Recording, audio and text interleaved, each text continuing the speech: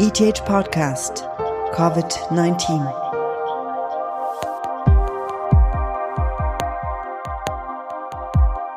Hello, I'm glad you're joining us and listening to the special edition of the ETH Podcast during the coronavirus pandemic. My name is Jennifer Kakshuri. In this episode, I'm talking to someone who's been in the media quite a lot lately. She knows how to read and interpret numbers and data regarding the spread of the virus.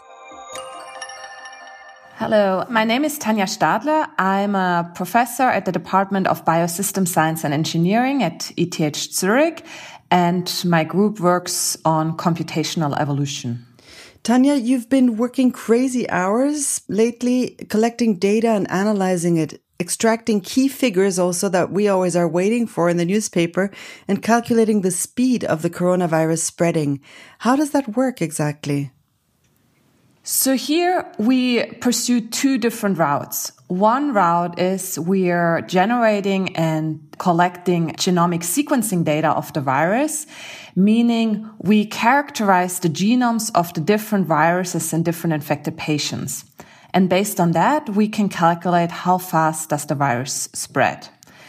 And using those data and tools, we estimate the spread of the virus in different countries, initially in China, but then later also in Italy, in the US, and so on.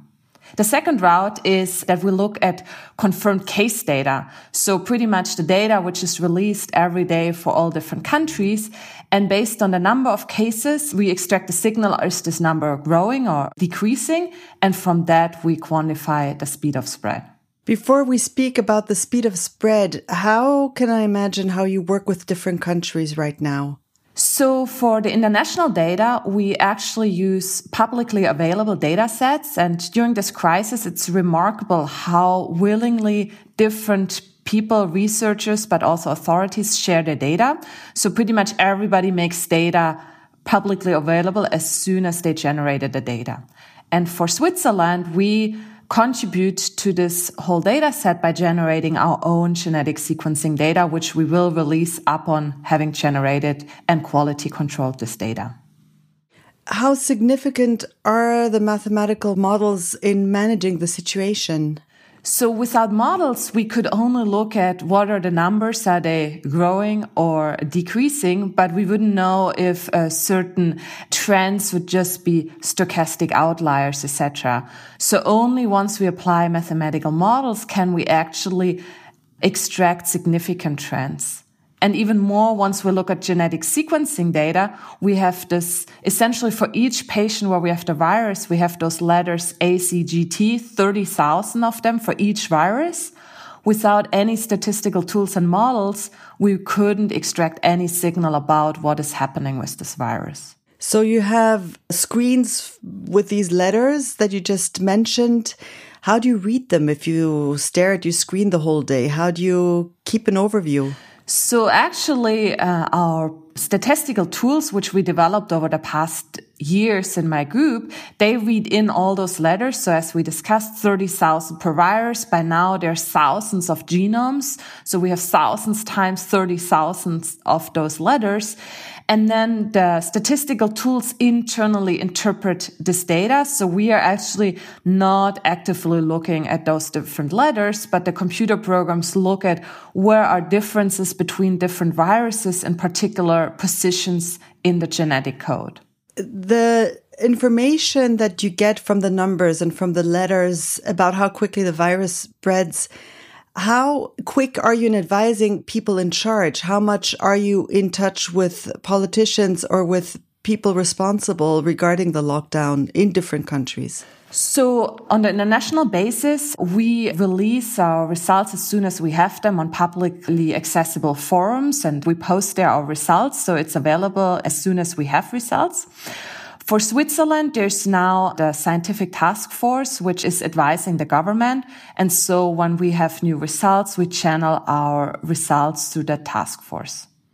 And what's it like for you that research is basically real time, that you're actually, whatever you're researching is public knowledge a few hours later?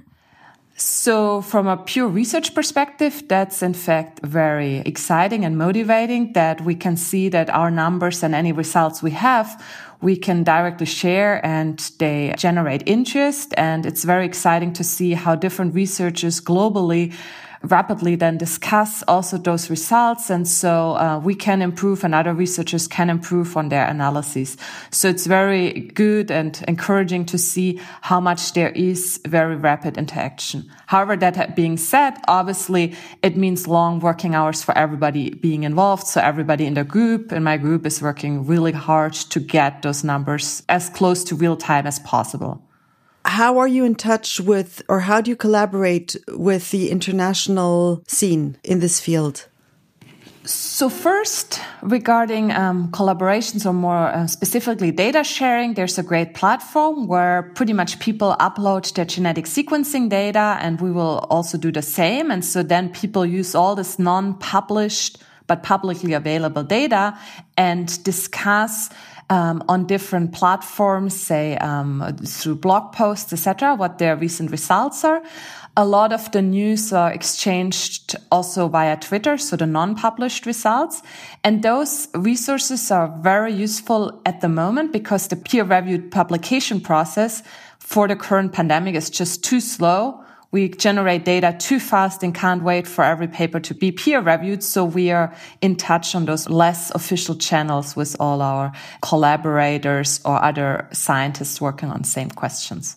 But could I imagine it like that you have regular meetings, Zoom meetings or Skype meetings, just to have an exchange and to talk about what's going on in different countries? Indeed, we do. We don't do it on a very kind of organized across all country spaces that everybody comes together. At least that's not what I'm involved in. We more get in touch with people where we read or see or hear that they do similar things in their countries, and then do direct Zoom meetings with those people and generate through that then contacts with yet other countries, etc., so that people are in very timely interactions and really exchange information rapidly.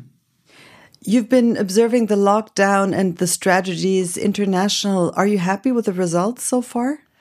So what is very encouraging is that in countries which implemented a lockdown and where people adhere to the lockdown, case numbers really went down.